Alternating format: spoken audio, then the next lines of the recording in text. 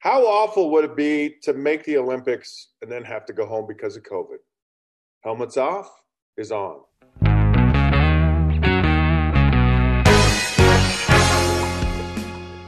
Hey, sports fans, welcome to Helmets Off. I'm your host, Scott Mitchell. Thank you for tuning in. Got a lot of fun today. Fun topics today. Actually, going to talk a little bit about Aaron Rodgers declines to be the most high-paid quarterback in the National Football League. And, of course, you have Zach Wilson, who was the second pick in the draft. His coach was in a very horrific accident right before the season.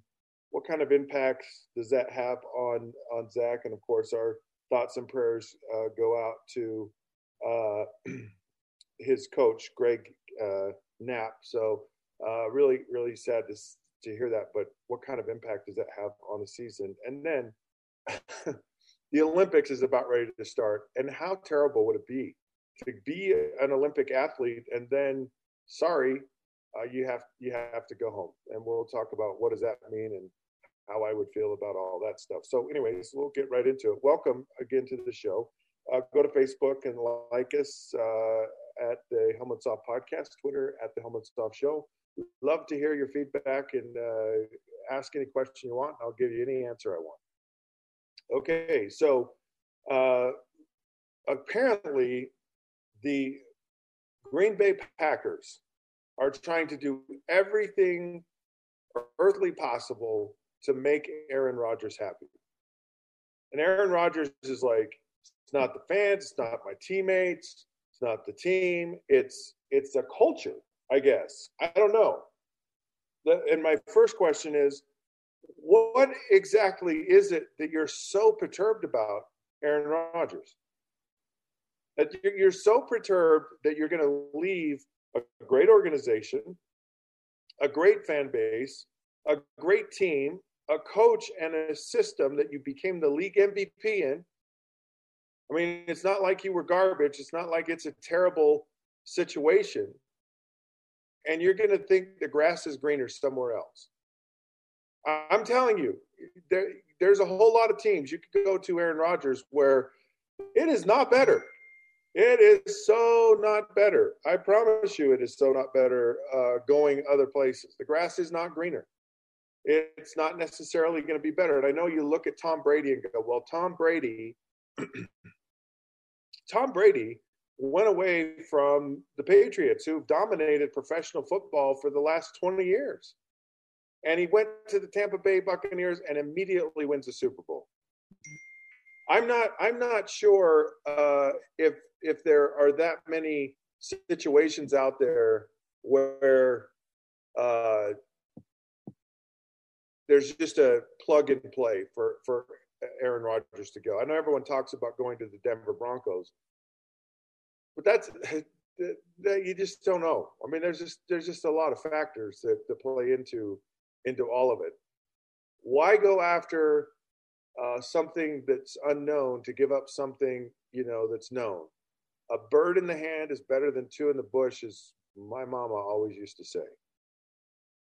And it's not like it's a bad situation in Green. I mean, there's nothing bad about it. So here you have this whole thing about there's something, eating him, and he just he can't get over it. He just and I'm like, why don't you just sit down and say what it is? Because it doesn't see. It's like it's this whole mystery. It's like keeping everything so coy, but he's not. He's out in the public and he's out there saying, just how you treat people, and it's an organizational thing and it's whatever. But he doesn't specifically say what has bothered him. And he's made it into this massive deal.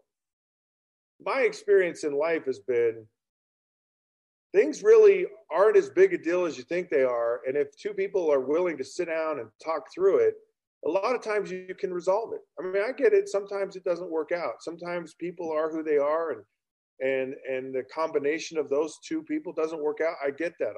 I've experienced that in my life as well. But there's a lot here that just seems to be resolved, or it doesn't seem like He's even willing to talk about what it is that's bothering him. And the Green Bay Packers are sitting there going, "We'll make you the highest paid quarterback in the NFL, and we'll do anything, whatever you want to do. We want you on our team. We want you a part of this situation." Nowhere Aaron Rodgers is going to go is it nirvana. There's always issues. There's always personality conflicts. There's always quirks about every organization. That's life. It is life. And it's okay that it's that way.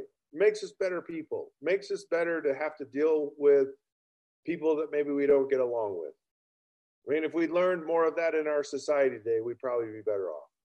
We're not all the same, and we need to stop trying to make everybody the same. But that's a different subject. I won't go down that rabbit hole. I'd like to, but I won't. So the Packers seem to be extending olive branch after olive branch after olive branch, and Aaron Rodgers seems to keep thumbing his nose. But let me just for a minute tell you what significance it is if Aaron Rodgers is the highest paid quarterback in the National Football League. So somewhere $35-38 million is probably where the top guy is. Patrick Mahomes is somewhere in 40, maybe 45 million a year. And just so you know, the first year of free agency when I was with the Miami Dolphins in 1994, 93 actually, the entire salary cap in the NFL was $35 million. In other words, they had $35 million to spread over the entire team. That was their budget. Today, the top tier quarterbacks in the National Football League are making $35 million a year. Staggering amounts of money, and that's my whole point. Aaron Rodgers, okay, let's say he makes $40 million a year, and that's not unreasonable. And they're going to extend his contract for 5 years. Here's how money works in the NFL if you're curious. Whatever you make, cut it in half. Between taxes, federal, state, local, all the cities you play in, all of the fees you incur, your agent, all of that stuff, it's half. Okay? So every year for the next 5 years, Aaron Rodgers, on top of all the money that he's made now, which is probably well over $100 million, I'm sure, or he's probably taken home somewhere close to that, he's going to put $20 million in the bank after taxes. And let's say Aaron Rodgers, who's a bachelor, lives a pretty fancy life. Let's say he lives on $500,000 a year. This is post-tax, so this is after taxes. He has $500,000 to live on. And on top of that, so if we broke that down monthly, he's going to live on $41,000 a month as a single individual. Now, you might say he has house. He probably has a house. He probably bought it free and clear. He doesn't have a mortgage. I'm sure he has vehicles and what have you. But just playing around money, $41,000 a month is essentially what he could live on right now. Okay? Now, if you took $19,500,000, because the $500,000 was taken out for his living expense, and you invested in the absolute most conservative investment, a CD, a municipal bond, and you can get about 4.5% after taxes on those types of things. So he's going to put this money in the bank, and in the next 5 years, he will have in the bank, after taxes, after living on $41,000 a month, $130 million. $130 million. And he will be in the league 21 years, probably retired or close to it. And this accounts for nothing he's made so far in his career. And I understand there's this whole thing about legacy. He's already created a legacy. he's going to be a Hall of Famer. He's going to be considered one of the best players to play at his position ever. Arguably, maybe the best Green Bay Packer ever. If he stays. If he leaves, it will be bitter. It will be ugly. It will be awkward for decades, for the rest of his life. He'll have this tainted relationship, this fractured situation. And apparently he likes fractured situations. He just seems to be a guy that's never happy, never content, nothing. And he could walk away from all of this financially in an unbelievable situation with an unbelievable legacy. And all he has to do is just sit down at the table and say, let's just talk about this. And he doesn't want to do that. He wants to die on his principle. He wants to die on this sword. He's drawn a sand in the line. And I think at the end of the day, and when I say the end of the day, I mean his legacy moving forward, I think it does nothing but hurt him to do this.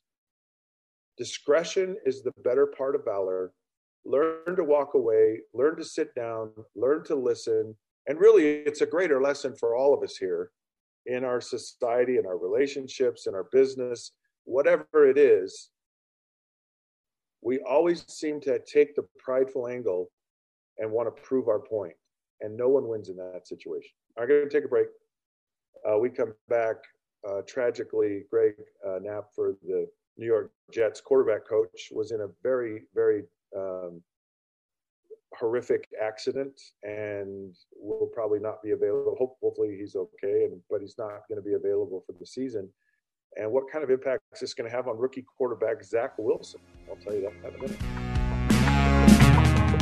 All right, folks, welcome back. It is Helmets Off. Scott Mitchell, your host here. And, of course, Zach Wilson was the second pick in the draft. A lot of people are saying yay. A lot of people are saying nay.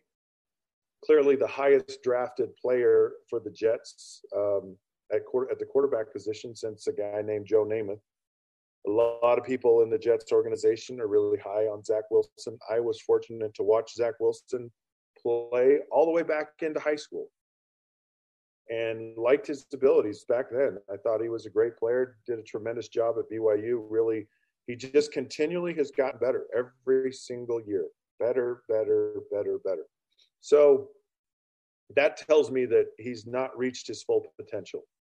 A lot of these guys, they kind of hit they peak and then they just go flat, or they even decline a little bit. You go, yeah, that's kind of the best you're going to see. Well, here's Zach Wilson. Here's all this pressure on him. Here's all the New York Jets and new coach Robert Saleh, and how do you want to make a good impression, and the quarterback coach for a quarterback, and really any quarterback, is so essential. It is so essential. I mean, you spend so much time together. You spend more time with that individual probably than anyone else in your life. And if you're a married player, probably more time than when you're married. You're going to have training camp, which is 6 weeks long, and you're going to spend in days, weeks, like 6 solid weeks, more or less, with a day off here or there with that individual. You're going to spend every day from really mid-July all the way into January. And it's every day, even your day off, because as a quarterback, there's no such thing as a day off. You're going to have some conversation, some communication with your quarterback coach. And you're a young quarterback like Zach Wilson. And you've developed this relationship, because I guarantee you, up to this point, so all the off-season stuff, Zach Wilson has spent a lot of time with Greg Knapp. I mean, he just has. I mean, he's been with him for a while. And so Zach is, the bond, the relationship is crucial. This is the coach that fights for you. This is because, look, all the coaches sit down every night. And they talk about every guy on the team. And each position group, where are your guys? And I guarantee you, Zach Wilson's going to be front and center in every discussion that the New York Jets coaching staff has this offseason, every single conversation. And to have your advocate in that room speaking for you is imperative. But having that person that you develop a relationship with to help you through the season, and Greg has been around a long time, and he's been with some great quarterbacks, been in some great organizations, has great knowledge and understanding of the position and of professional football and of the offense that the Jets are running. And so all of a sudden, literally right before you're going to start the most critical time of your season, training camp, because all the stuff up to now is just, it's indoctrination. It's like understanding the terms. It's like basically a test drive when you're buying a new vehicle. And now they bought it. Now it's like it's time to get that vehicle packed up, and we're going on a cross-country journey. And all the training wheels are off, and here we go. And Zach Wilson will be playing with pads in live situations, in preseason games. All this stuff it's gearing so he can be ready to play in the regular season. And then having just so many situations come up in the regular season. That's what's I think maybe lost on some people is no matter how hard you prepare as a young quarterback and as a young coach, you can't cover all the contingencies that happen in a game. The only way you cover that is to go out and experience it and then watch it and review it and learn from it and talk about it. And some of those situations you do well in, and others you don't. So you learn from it. And it's a maturation process. It's a process of going over it and practice it, watch it and review it and do it again. That's that whole development process. And you got to have somebody there as a young quarterback holding your hand through the whole thing. And when you have your quarterback coach and someone that you can talk to and talk intimately about and talk openly about, because you want to put on a good face to your head coach. You don't necessarily go into your head coach and say, I'm really struggling with this read or with this situation, or I'm uncomfortable with this. The head coach doesn't have time for that. I mean, some may, but in my career, Don Shula was in every quarterback meeting we had. He was in every meeting we had as quarterbacks. Well, not all of them. But Gary Stevens was, and some of the really good quarterback coaches I've had in my career, Mark Trestman, it's imperative to have that person there. And as a young quarterback, I'm not sure how it happens. And sure, he'll go with the offensive coordinator. Maybe they'll find someone to replace. But all of this development that they've had to this point kind of goes out the window. And I'm not saying it's going to impact how Zach Wilson plays. I'll say it's going to make it a whole lot harder. Had this happened early on, different story. But this is, right when you're going to go into training camp, you're breaking into a new coach-player relationship.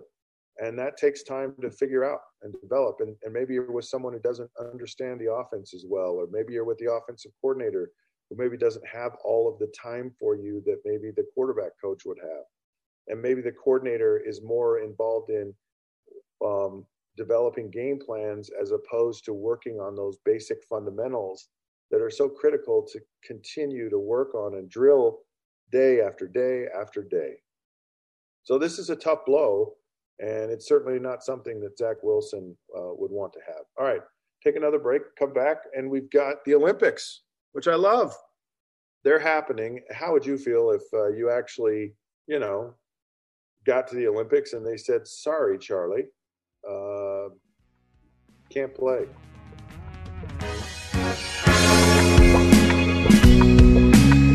All right, folks, welcome back. It is Helmets Off. Scott Mitchell, thank you for tuning in. That's right. I mean, the Olympics are starting. Exciting. Love the Olympics. Really do. And there's a lot to look forward to. Gymnastics is going to be amazing. Track and field, amazing. Swimming is amazing. Basketball will be intriguing. Just a lot of fun stuff to see and watch, and a lot of hopeful Olympic athletes this year. But unfortunately, I think all of us felt like COVID was kind of was gone, and that we can have these Olympics, and here's an event that we can celebrate as a world, and cases are on the rise, and this Delta variant is creating havoc and issues, and there are a lot of athletes that are struggling. Well, I shouldn't say a lot, but there have been athletes who have tested positive. It's created that close proximity, close contact, quarantining situation. People aren't necessarily getting vaccinated, and they've had Olympians that have had to go home, and it's awful. I mean, it is so awful. One, because it's already been delayed, and I don't know if you've ever been on like an airplane, and you're like, okay, my flight's been delayed, fine. And I think a year ago, everyone was like, the Olympics has been delayed. Fine, we get it. You can't have the Olympics. So then we say, well, we'll have it next year. Okay. And same thing on the airline. Hey, look, we're only going to be delayed an hour. Oh, I'm sorry. We've been delayed 2 hours. And so when we come back to the Olympics, and I would imagine for these athletes and for the fans as well, there's a strong possibility that the Olympics aren't even going to happen. So, what do you do then, right? And after a while, you're just like, come on, is it ever going to happen? Is it going to happen? And what's hard, I think, for these athletes is you've got so much time and ramp up so that you're at a peak place to perform at your highest level. Training for track events, gymnastics, you have to, and what I think is hard for people is, training camp stinks. In the NFL, you go to training camp, it's the worst part of the season. And it's the worst part because you don't reap a reward for all of your effort. And your effort is massive. And so the training, the practice is a grind. It's necessary. There's no way around it. You're not just going to show up and be a world-class athlete at anything. And to go through this process and build up to last year's Olympics and then say, psych, we'll see you next year. And then you've got to go through that same process. And yeah, they have world championships and they have all these other things. But there's a lot of quiet alone time where it's just you and yourself and a lot of hard work. And that's not fun. And to have to wait and wait and wait and then come to another Olympics and either have it canceled or you test positive and you can't compete would be brutal. And it's one of those things where you only have a certain window. You only have a certain shot. It's like, make it this year. I'm kind of done. And an Olympic gold medal is incredible. It's not just you, it's for your country. It's forever. I'm so caught up in this 1992 basketball dream team. 11 future Hall of Famers, some of the best basketball players ever assembled who have ever played basketball. And all they wanted was a gold medal. Like they'd had fame, they'd had adulation, money, all this stuff. But it meant so much to them to play for and represent their country as the best that their country had to offer. And here you are, this athlete that's gone through this, that has other opportunities in life, but there's not a greater achievement than to be an Olympic athlete and to compete and to get a medal and to represent your country. And to have that taken away when you're there and you're like right at the doorstep would be awful. I hope somehow this all goes off and these athletes are able to compete, but man, my heart goes out to them if they can't. Well, Helmets Off is now off. Again, like us on Facebook at the Helmets Off Podcast, Twitter at the Helmets Off Show. And until then, hey, we'll see you then.